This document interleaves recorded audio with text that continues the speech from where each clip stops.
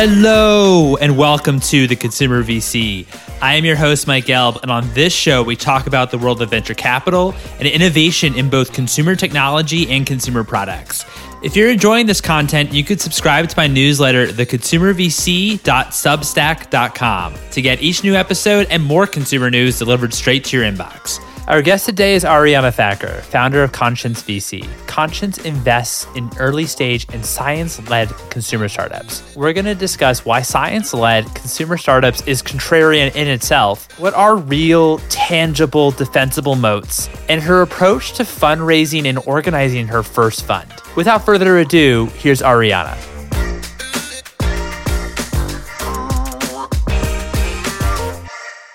Ariana, thank you so much for joining me. How are you? I'm doing well. How about you? I'm doing great. Thanks. So why did you want to break into VC?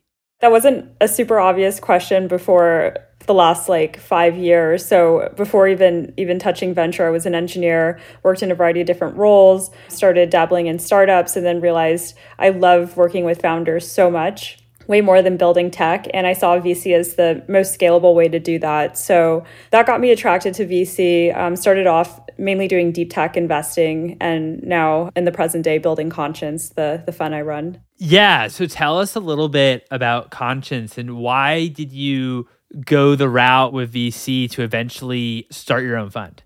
Yeah, so it was first dabbling in these startups that I realized, wow, founders are driving extraordinary impact. They're creating the jobs, they're driving the economy, they're solving these incredibly hard problems. And I just really love that conceptually. I don't know if I would necessarily run a venture-backed startup. So I wanted to play this sort of supporting role. And I saw VC as this kind of mesh of a different types of jobs, from being this headhunter, right? You're essentially headhunting these CEOs to run companies in a way via voting through your check. I saw it as this kind of service role as well. You're really opening up your network. You're finding ways to be helpful to support the companies, especially at the earliest stages. So I just saw VC including all these different elements that I love and just deeply resonated with. I tried initially, before breaking into venture, running my own consulting firm and working with a variety of different startups in that type of capacity. And I quickly realized there's a cap to what I can contribute in terms of my time and services doing more consulting roles. I found myself limited to at most 3 projects or 4 projects at a time. And at that point, I'm just completely tapped out from a mental standpoint, but also time standpoint. So I saw venture as just a way more scalable model of being able to serve founders. And that just deeply resonated with me. And I really love it. I'm having a lot of fun doing what I'm doing. That's awesome. That's really cool. And your background is in, as you mentioned, deep tech, and you're very much deep in deep tech. If you can tell us a bit more, we haven't done too many podcast episodes where deep tech has kind of come up. So I'd love to kind of understand a bit more about how you think about deep tech in terms of with that kind of consumer lens. I'm flexing the term deep tech a little bit in the firm. So I'll explain how I'm defining it a bit more. And I guess first I'll start with what does Conscience even do in the first place? There's not a lot of information on us online. We're intentionally quite stealth. So we're investing at the intersection of consumer and science. And I have an asterisk on both consumer and an asterisk on science. So by consumer, I mean driving some sort of value for an individual, the end user, and that can be a patient. That can just be any sort of end user. So that would eliminate automations within the enterprise field. That would eliminate a lot of software related to design, anything that more so benefits the enterprise versus the individual. And then for the science piece, I'm looking for businesses that have some sort of technical defensibility. A quick litmus test for that is, hey, look, if it takes a really smart group of engineers, scientists, researchers, essentially fill in the blank for a type of role to hack what you're doing in less than 12 months, it's not enough technical defensibility for us. So it doesn't necessarily have to be quote unquote deep tech as the industry defines it today. And it doesn't necessarily have to be a scientific breakthrough, but we are looking for technically defensible companies. When I think of technically defensible companies, I think of heavy R&D costs and just a lot of obviously money towards building. And I think what's really interesting about, if that's fair to say, and I think what's interesting about Conscience is it seems like you're investing in pretty early stages, right? Where maybe the product isn't built out yet, I'd imagine, or kind of how far along does the product need to be? It seems like building something that's very defensible not only takes time, but it also takes, a lot of money. So how are you thinking about how far along a founder needs to be, and also at the same time, how much founders are typically trying to raise? The way I think about this is less so the input time and cost to reach the stage that a founder's reached, but more so the timeline to get to a commercialized product or a major inflection point within the business. So sometimes the businesses or the founders come to me and they've already building companies on top of over 10 years of R&D, but they're 12 months or 18 months away from a commercialized product. So that's more so in my wheelhouse. I would say almost all of the investments, but a small handful are pre-product, pre-revenue, but I wouldn't say they're proven fundamentals and they're not pre-proven traction. So typically they show up with some sort of pre-orders, LOIs, some amassed waitlist demonstrating market traction. And then in terms of the product, they've proved out the fundamentals or some sort of prototype or MVP. So that's typically the stage they come to me. I do a lot more underwriting around, when's the next major inflection point in the business. And it is all pre-seed or early seed stage in investing. Got it. So most of the R&D maybe, or the actual technical part, that's somewhat proven out in order for you to get involved. It's maybe 12, as you said, like 12 to 18 months before they're able to actually commercialize the actual product itself. But it seems like it's pretty far along in terms of the actual R&D side of things. Yeah, and it depends a lot more on the product. Like for example, for hardware or any sort of like physical product like that, we tend to look for a lot more market validation, even though they don't have as much developed on the product front. That's okay for us. For let's say more of a therapeutics company, we do look for quite a bit of data before we feel comfortable investing there. But I would say as a firm, generally we lean towards taking more technical risk versus market risk, which is a bit outside the norm in venture. What was the fundraising process like, considering not deep tech, mixing the conversion, especially of, consumer and science? It's quite differentiated, I would think, in terms of what's out there. What was the fundraising process like in order to convince potential LPs to invest in Conscience? I would say it was really hard until it wasn't. I think it did take some initial convincing to get to that first close. I don't know. I thought it was funny. I guess other people thought it was funny. It's either going to make you laugh or cry or just say why. I wrote this article called Raising a First Fund During a Pandemic 101 on LinkedIn. And it just takes you through the 25 tactical steps of fundraising, basically a solo GP without a network on your own while simultaneously running everything that goes into a venture firm. That's a fun read if you're just curious or if you're also going through that journey. But I realized early on that the first kind of inflection point I would need to reach to have social credibility with LPs was to get to that first close. So I optimized for getting the best possible names and getting to a first close ASAP. So in that first close, I had folks like Foundation Capital, Carta, Toba Capital, Cannonball Capital. They all came in. And after establishing that social proof, things got a little easier, but the whole process took a lot longer than you would think. Like from forming the entities till the final close, it took nearly 18 months.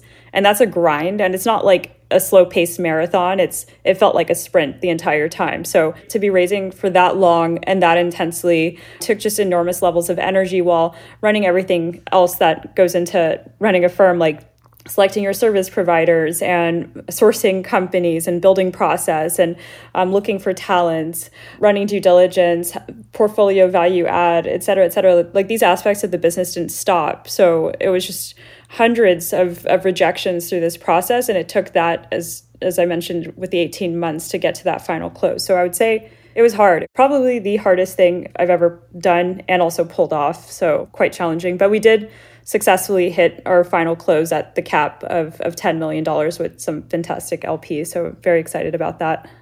That's amazing. That's amazing. I know you just mentioned how you raised this fund initially when you did not have a VC network, right? Right. I would say limited LP network, actually almost no LP network. I started off pitching like 5K, 10K, even 25K check writers, and then that kind of snowballed from there. I did know a very small subset of VCs, but they're not, there was more like analysts or associates at other firms. From the prior firm I worked at, it wasn't anyone that was really going to push anything forward for me in terms of the fundraising process. Yeah, I just would love to kind of hear just from anyone that's listening that's thinking of starting a fund or, just wants to start their own fund. How were you able to build relationships when you maybe didn't come from, since you did have maybe limited LP exposure?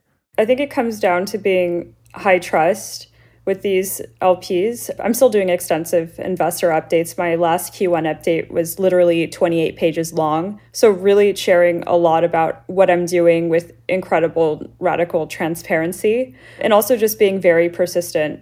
There were folks that originally rejected or ghosted me, and they circled back months later, actually quite interested in investing. Also, a lot of the LPs ended up doing a lot of reference checks, so those were positive. Also, I did a lot of content and a lot of just brand building, specifically on LinkedIn. I don't have a Twitter, so it was all on LinkedIn. So growth hacked, I mentioned this in a few places, to have around 385,000 followers on there, which I think it's more than Andreessen, now less than Sequoia on there. So that stood out to LPs, and folks were just curious how and why that happened. So I called that kind of like peacocking, like a dating term, just to get initial intros, which is the hardest part. A lot of it was optimizing for who your target quote unquote customer is, right? In terms of your LP. And for my fund size, even though we did end up getting some institutional players, they're not the main customer type for us. It would be more so individuals. So ended up getting more so like unicorn founders, families, partners at notable funds, just other folks like that, like focusing a lot on the individuals to fill out the full 10. And once you get a handful of LPs in,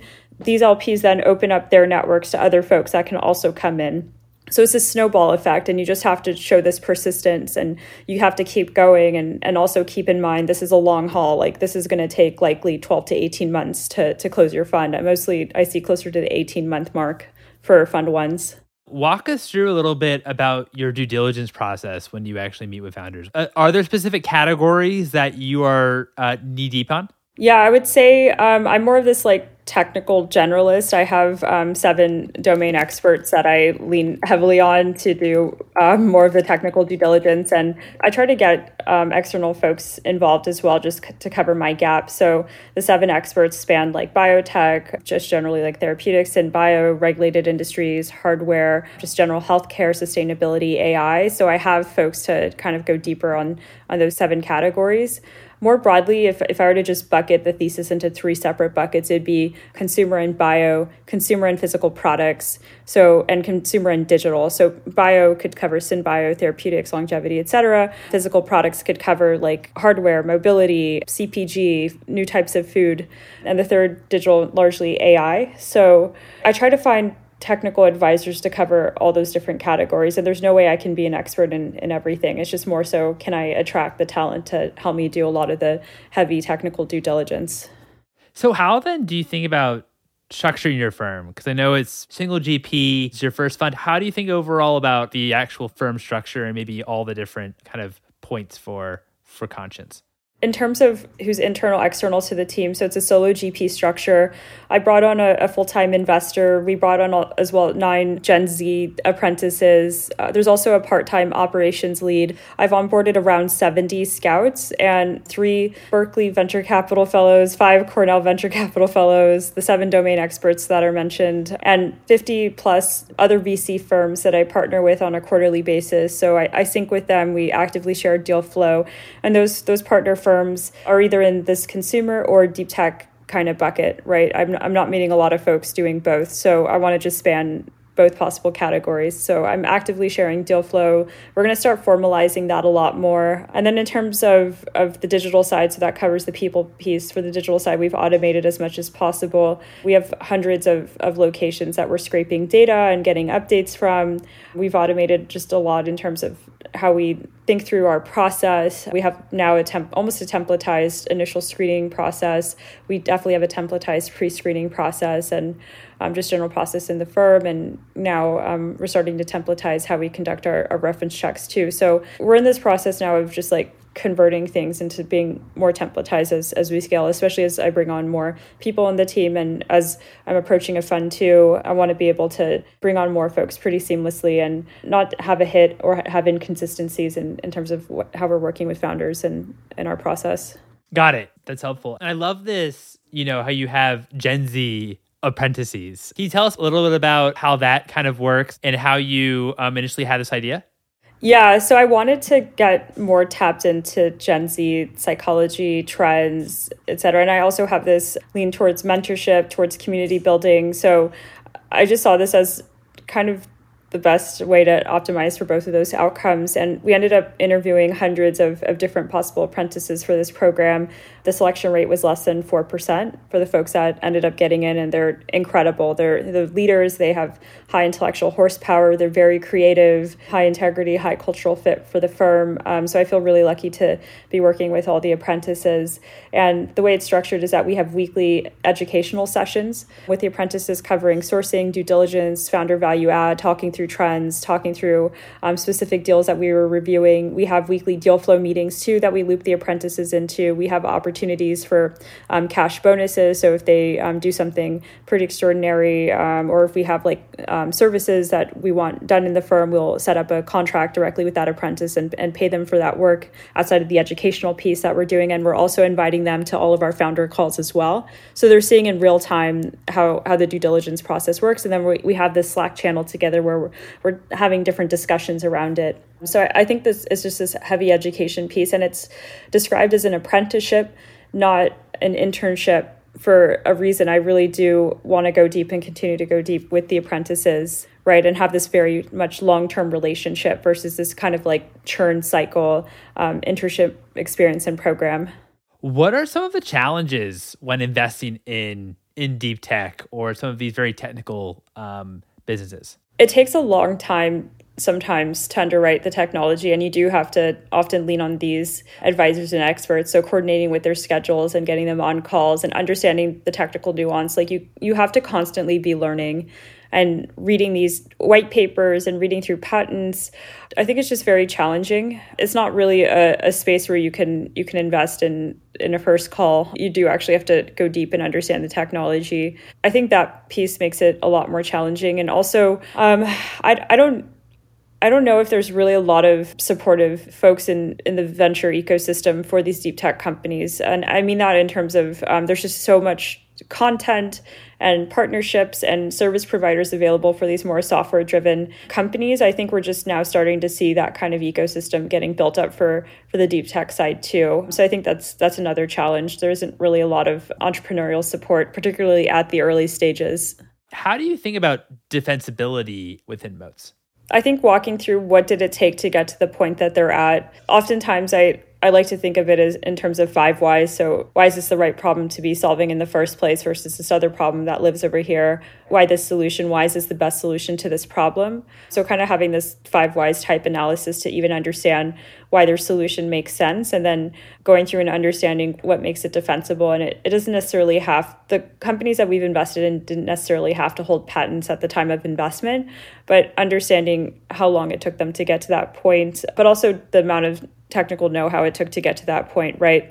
I guess on the extreme end, if there's only a small handful of folks that can even do what you're doing by virtue of there only being 1 to 3 labs in the entire world that focus on that particular domain, then that would be quite defensible. But if what you're building is largely off-the-shelf technology that pretty much any entrepreneur could have access to with enough hustle, then that's a lot less defensible. So it's kind of the spectrum of how we think through it. There isn't this hard cutoff. The 12-month rule that we have in the firm is kind of a little hand wavy, but it just symbolizes more. So this is the quick litmus test we think through. If this is more of a drag and drop or off the shelf type of product, it's less so for us. I particularly like what you said about asking the question, why is this the best solution for this problem? Because we talk about how on this show, sometimes the entrepreneur's solution, maybe you validate that the problem there is actually very, very real, but you're maybe not convinced that their solution is the best, but you might make the bet on the entrepreneur because you believe that eventually they'll figure it out and be able to pivot to the right kind of answer or solution. I'd imagine deep tech, it might be, or investing in products that are heavily technical, it might be a little bit different. Since the R&D costs and the actual, to build that defensibility, it's a lot. And so how do you think about this idea of pivoting when you look at companies, and do you have to be maybe more rigid as an investor? It goes into the earlier example related to hardware even, right? Those products are harder to rapidly iterate. So what we look for is extensive customer discovery and depth of understanding of the problem too. And as well as some other psychological aspects in the founder, their ability to have really succeeded when all the factors were against them, this ability to just win So we look for these other kind of psychological components too. But going into these types of businesses, there does need to be a lot more thoughtfulness around who the customer is and their depth of understanding of the problem, and just a lot more thoughtfulness around why this specific solution to the problem, because the R&D penalties, to your point, are high. It's harder to pivot a lot of these types of businesses. What's one thing that you would change about venture capital? I think initially I would have said taking more technical risk versus market risk, actually to the detriment maybe of my own firm. I think, as mentioned throughout the podcast, there's this preference for investors to take on market risk in the form of new business models or tapping into new markets. But I think we are missing out on tremendous impact through these scientific breakthroughs. This is like a tagline on my LinkedIn, where the future vitality of our economy, which is tied to driving value, will depend to a large extent on these scientific advances. So I see what I'm doing as this mechanism to directly commercialize a lot of these breakthroughs and innovations. So I really would want to see more technical risk being had in venture capital, and I think it would lead to improved outcomes for the world and for the individuals. How would you also think about maybe building your network or surrounding yourself with the right people that in order to be able to kind of play some of these bets? I'm always of the mindset that any problem can be solved. So I think approaching that from a first principles approach, like first, where is there opportunity in the market? Where do you have strong conviction, but also interest that technical solutions can solve those problems? The way I think through career and doing what you want in life is usually the overlap of three things. Like one, what does the market value? Two, what are your authentic interests? And three, what are your strengths? So just kind of brainstorming that and then filling in folks to hedge against where your gaps are. Right, you're not going to know it all. And, there's a lot of these businesses where it's my first time seeing and hearing of these technical concepts. So I do have to ramp up quickly. So if you have this like kind of super learner mentality and this openness to just learn and constantly be learning, like I'm constantly watching YouTube videos and reading white papers and reading textbooks and just talking to experts, talking to scientists, talking to PhDs. Like if you have this impulse to just always be learning, and especially around technical subjects, even if you don't come from a technical background, I think you can find ways to kind of hack it. But I think like having a technical degree does help in terms of the right mental models to think through in a technical way, and also to build relationships and have resonance with these types of founders. I think any problem can be solved with enough creativity and effort. What's one book that's inspired you personally and one book that has inspired you professionally? I would say for the personal front, the 4 agreements. So if you haven't read that book, there's 4 buckets there. Don't take things personally. Don't make assumptions. Always do your best and be impeccable with your word. So this has really been a North Star in how I operate personally and professionally. It's helped me a lot in terms of managing my own psychology, but also bringing my best self and leadership qualities to my work and how I show up in life. And then in terms of professionally, I would say Disciplined Entrepreneurship, which is one of the most understated books for entrepreneurs. I've actually bought this book for several founder friends, and it breaks down building a company into these 24 really actionable steps in such clear language, direct language. I really love it. And that was written by Bill Alot. So I'd strongly recommend both of those books. My final question to you is, what's one piece of advice that you've received that has stuck with you? I think this piece of advice struck a chord with me specifically because I have so many interests, and I think I've tried a lot of things, and it's taken time to really find my fit in the world. Like it wasn't this straight line path into venture. It was fairly zigzag, and it took me time to really know myself well enough to be able to start conscience. So that piece of advice, is strategy is what you don't do, really stuck with me and really resonated with me. But I don't know if that piece of advice is helpful for just anyone, but it just really worked well for my personality type, just always remembering that in what I do. I love that. Ariana, thank you so much for your time. This was so much fun to chat. Yeah, so much fun. Thank you, Mike. Appreciate it.